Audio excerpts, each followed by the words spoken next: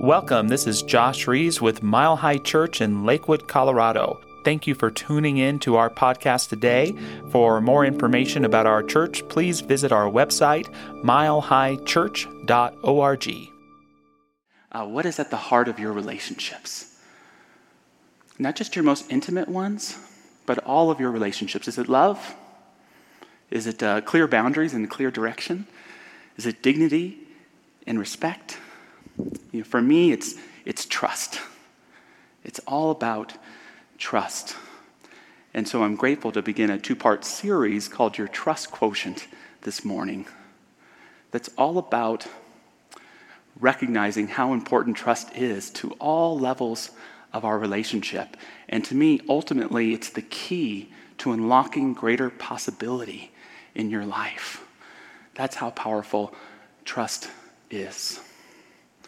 And the thing about trust as well is that it's never fixed. It's always fluid. You have to take care of it. You have to nurture it. Even those people you trust the most, just one snickery comment, right? And those little dents come in.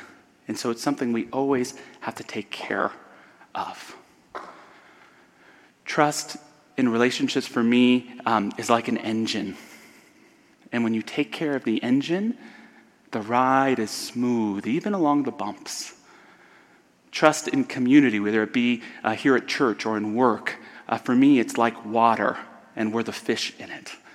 When the water is clean, the fish are swimming. But when it's icky, when it's murky, we're bumping into each other and we don't know where we're going.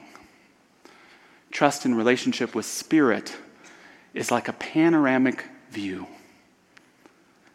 When we're in distrust, we're in tunnel vision. We only see through our own eyes. But when we're in trust with life, even if we can't see everything around us, we see with a kind of wholeness, a kind of understanding.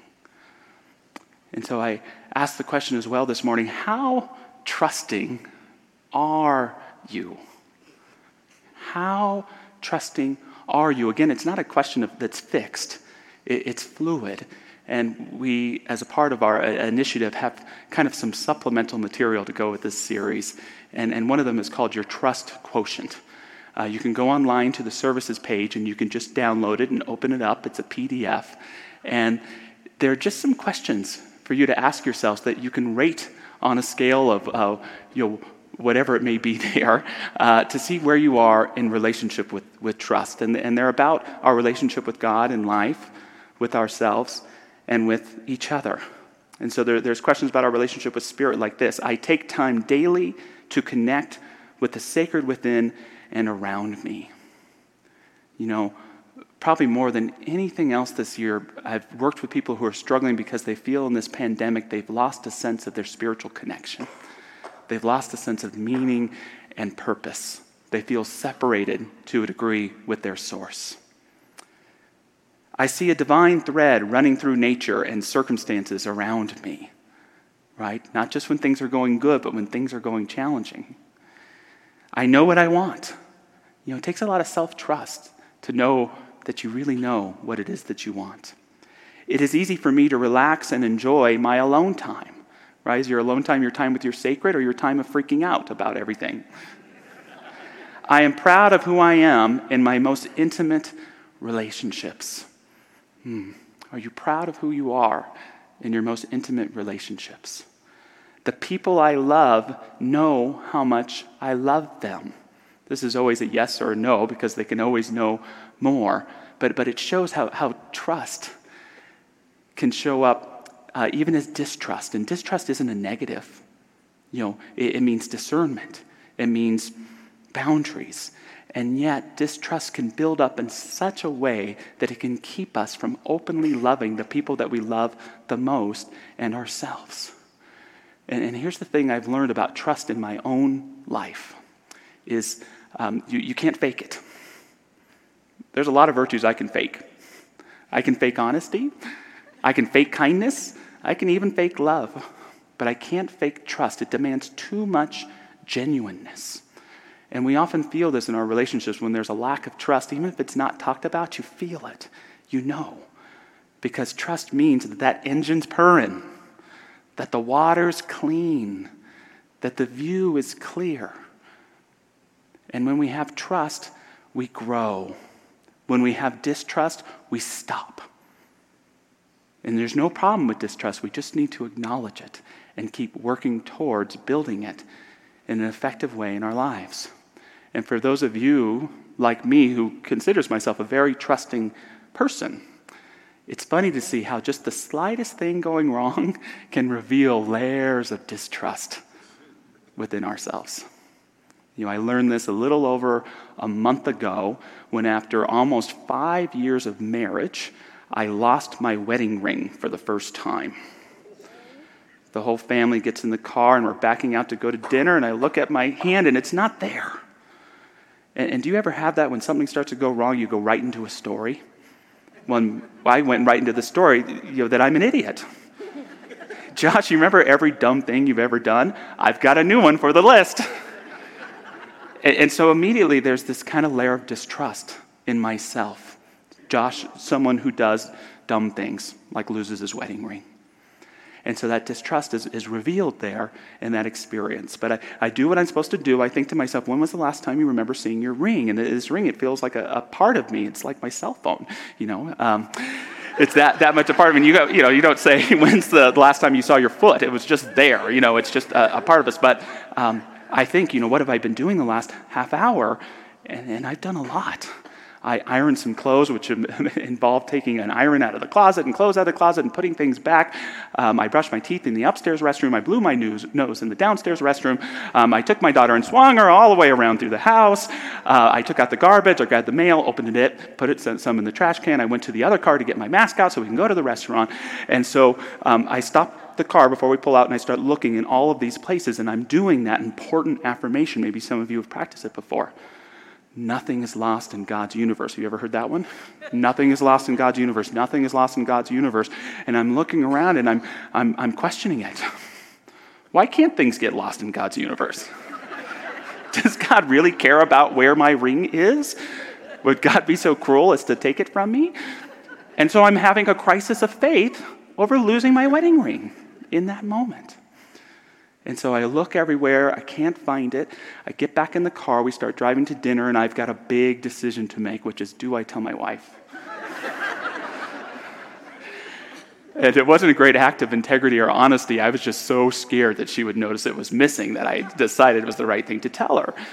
And she accepts it okay, and she's quiet for a little while. And then she says, so why do you think you lost your ring?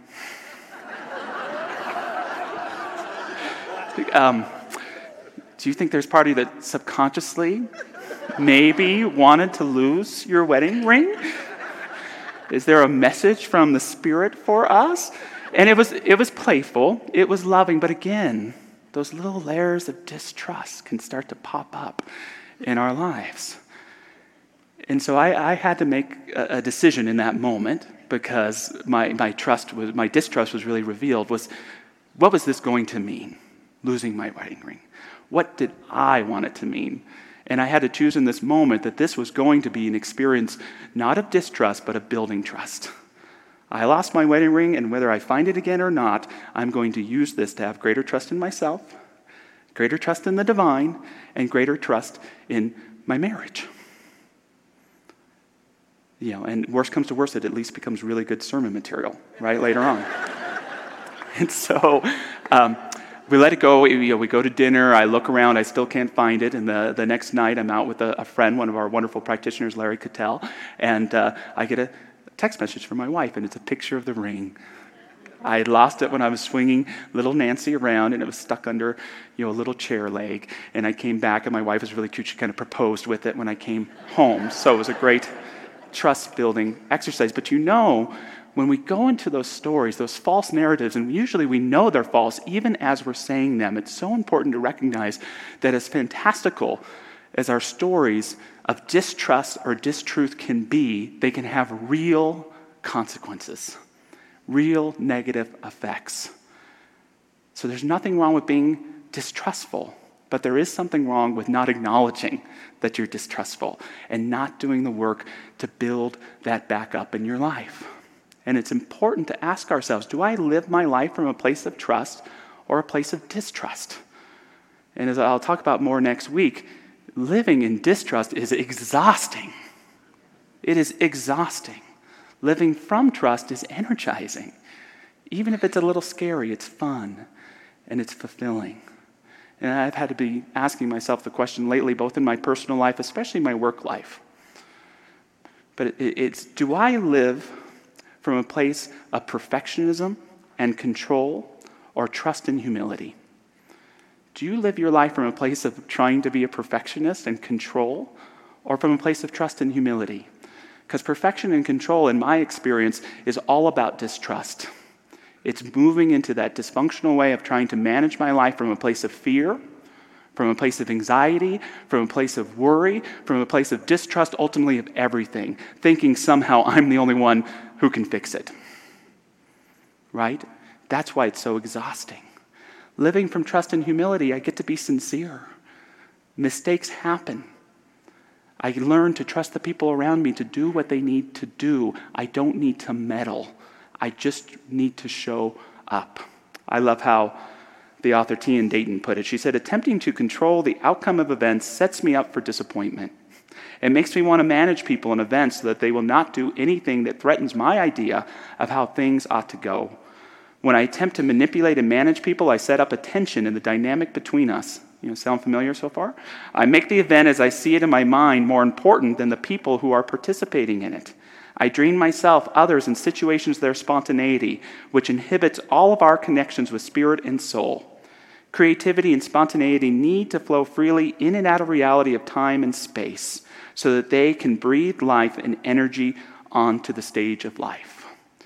Distrust says stop, trust says go. Which kind of life are you living?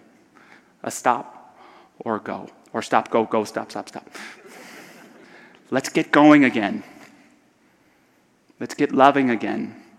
Let's get intimate with ourselves and one another again. Let's be real again. Let's hurt openly again. Let's be ourselves again. Let's live a thriving life again, or keep on living it even deeper, even more. How do we build greater trust in our lives? For me, and for many of us, it means acknowledging those places of distrust. Not as negative, not as beating ourselves up, but just realizing that's ultimately not what we want. So stop building the layers of stories around it that help build the fortress of distrust that you get to hide in, and start breaking it down and seeking to build those environments, those conversations, those opportunities with yourself to build that trust again, to learn to love every area of your life again, the best that you can. Just trying to bring some emphasis to our relationships. I've learned that it makes me chuckle when I hear that a relationship is between two people, not because that isn't true, but the dynamics of relationship are so much more than that. I've learned in relationships that there's at least 6 relationships always going on in every single relationship. There's my relationship with life, there's my relationship with myself, and then there's my relationship with you. And then there's your relationship with me, yourself, and with life. And we can put it this way: how I get along with life is how I get along with myself, is how I get along with you. And how you get along with me is how you get along with yourself, is how you get along with life. And so sometimes our trust issue isn't even with the person that's before us. It's with ourselves. It's with life, and it's showing up in those negative consequences. And so building trust means that willingness to improve all levels of those relationships. And again, it can get more complicated. You can throw all sorts of other relationships in there. But where am I at in trust with life, with my God? Where am I in trust with myself? Where am I in trust with my partner or my friend or my coworker? And what are those little things I can do to build trust? One thing we're also introducing today that's part of that supplemental material is they're just called trust builders. And they're just inquisitive questions. Questions to journal about, questions to talk with a significant other about, questions to talk with our family around the table about, or in our small group, or in our tribe. They're simple, but they're compelling. A question for yourself is, if I had a free hour a day for the next year to spend on one thing, what would it be? My initial answer was fourth meal. But But you see, what happens is you'll give kind of a simple answer, but if you think about it, you go deeper. When I really thought about it, I would spend that free hour writing a book. That's what I would want to do. To take that time to care for myself and get all these thoughts that run through on a piece of paper would be a great act of self-care. That's what I'd really want to do. A question for your partner or a significant other, a close friend, a parent, a child.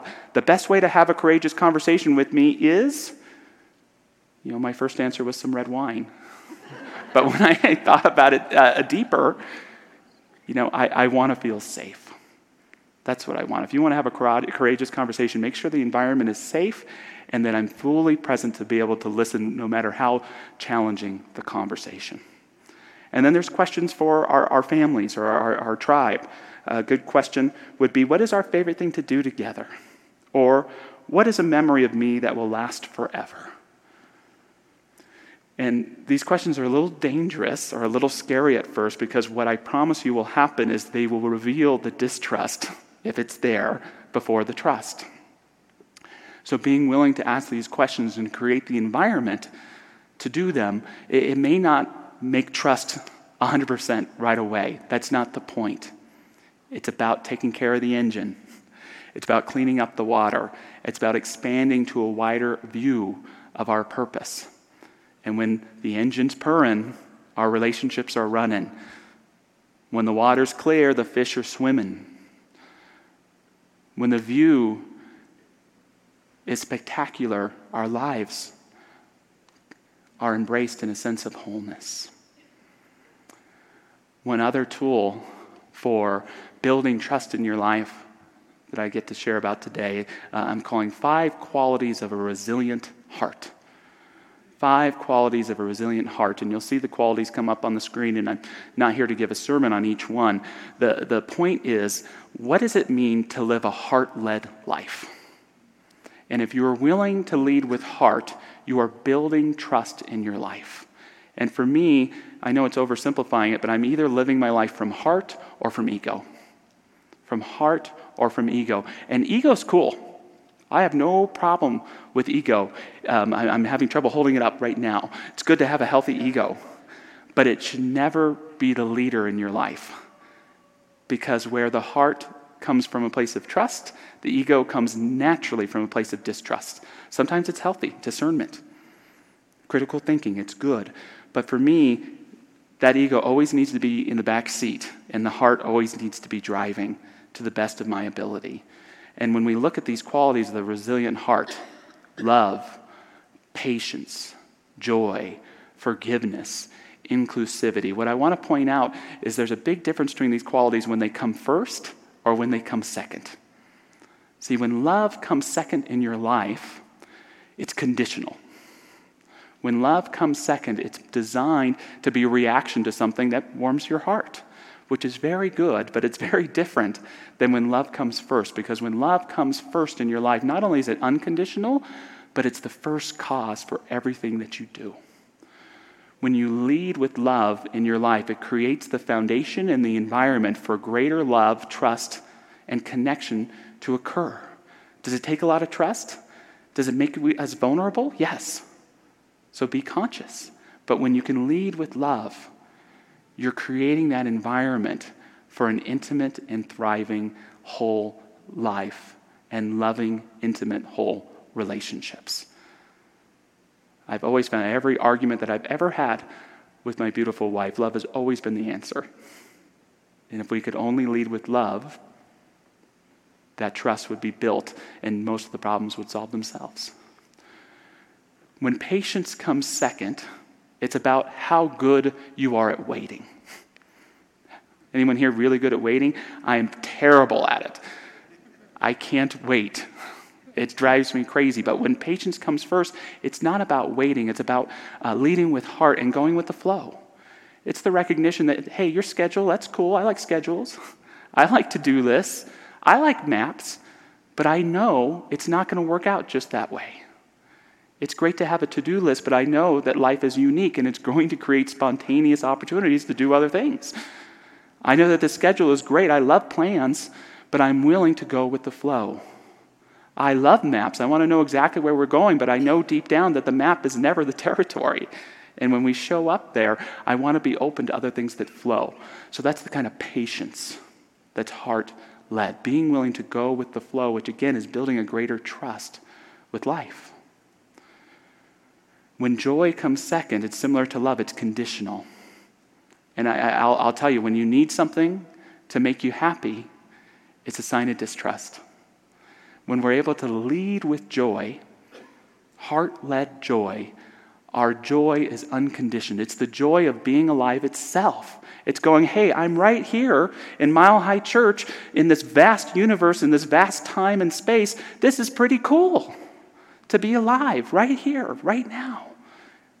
Living that miracle of joy in our lives builds that trust that unlocks the key to the possibilities that may seem locked in your life.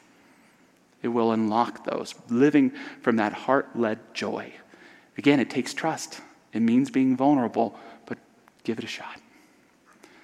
Forgiveness that comes second is always going to come out of judgment and resentment. It's good to be forgiving, but a heart-led forgiveness is kind of like forgiving before it happens. It's the recognition that we're all human, mistakes are going to be made, and will I choose to build those fortresses of distrust, building stories of resentment and locking myself off from you in the day-to-day, or will I have an attitude of forgiveness that's willing to continuously move on through the present because it always has more gifts for me than any dumb thing that may have happened in the past. Again, takes a lot of trust. I'm not saying it's easy, but that's heart-led forgiveness. And lastly, inclusivity. When inclusivity comes second, it's always based at some level in distrust and separation.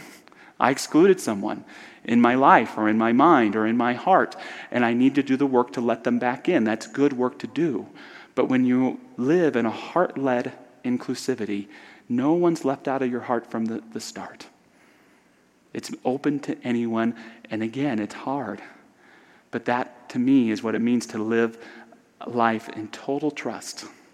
In life, in ourselves, in one another. And we still want that ego in the back seat to give us discernment, but we can live from that. I've learned a strange law of the heart, at least in my life, and that is I cannot open my heart to one and leave it closed to another. My heart doesn't work that way. And it's hard sometimes to do, but when I'm in that resentment, when I'm holding someone on the outside, I am refusing to live as one, to live in unity. And so it takes forgiveness and it takes love. And we have to ask ourselves when it comes to living our lives, is your heart an open door or is it a steel trap? Is your heart an open door or is it a steel trap? And if it's a steel trap, you didn't do anything wrong. But you have the choice to open it back up again. If there was a sign on your heart, would it say, welcome, open 24 hours? Or no trespassing, keep out? Or open from 6 to 7 during happy hour, but that's it, right? It's different timing for different folks, but learning to live that heart-led life takes courage, it takes bravery, but it takes that kind of openness to say my heart is big enough to include it all. And it doesn't mean I don't love some people more than others and may bring people into my heart that I dislike. But it means that ultimately I believe in this universe in which I live in. I believe in the ideals of what each of us is capable of accomplishing. And I believe that love is not just a theory, but it is the active, creative part of the universe. And I'm going to stop living outside of it, right? Because when we leave someone out of our heart, we leave ourselves out too. So moving into love, moving into greater trust, I invite you to pick all of these qualities, but in particular, I'm just going to invite you to really choose one right now.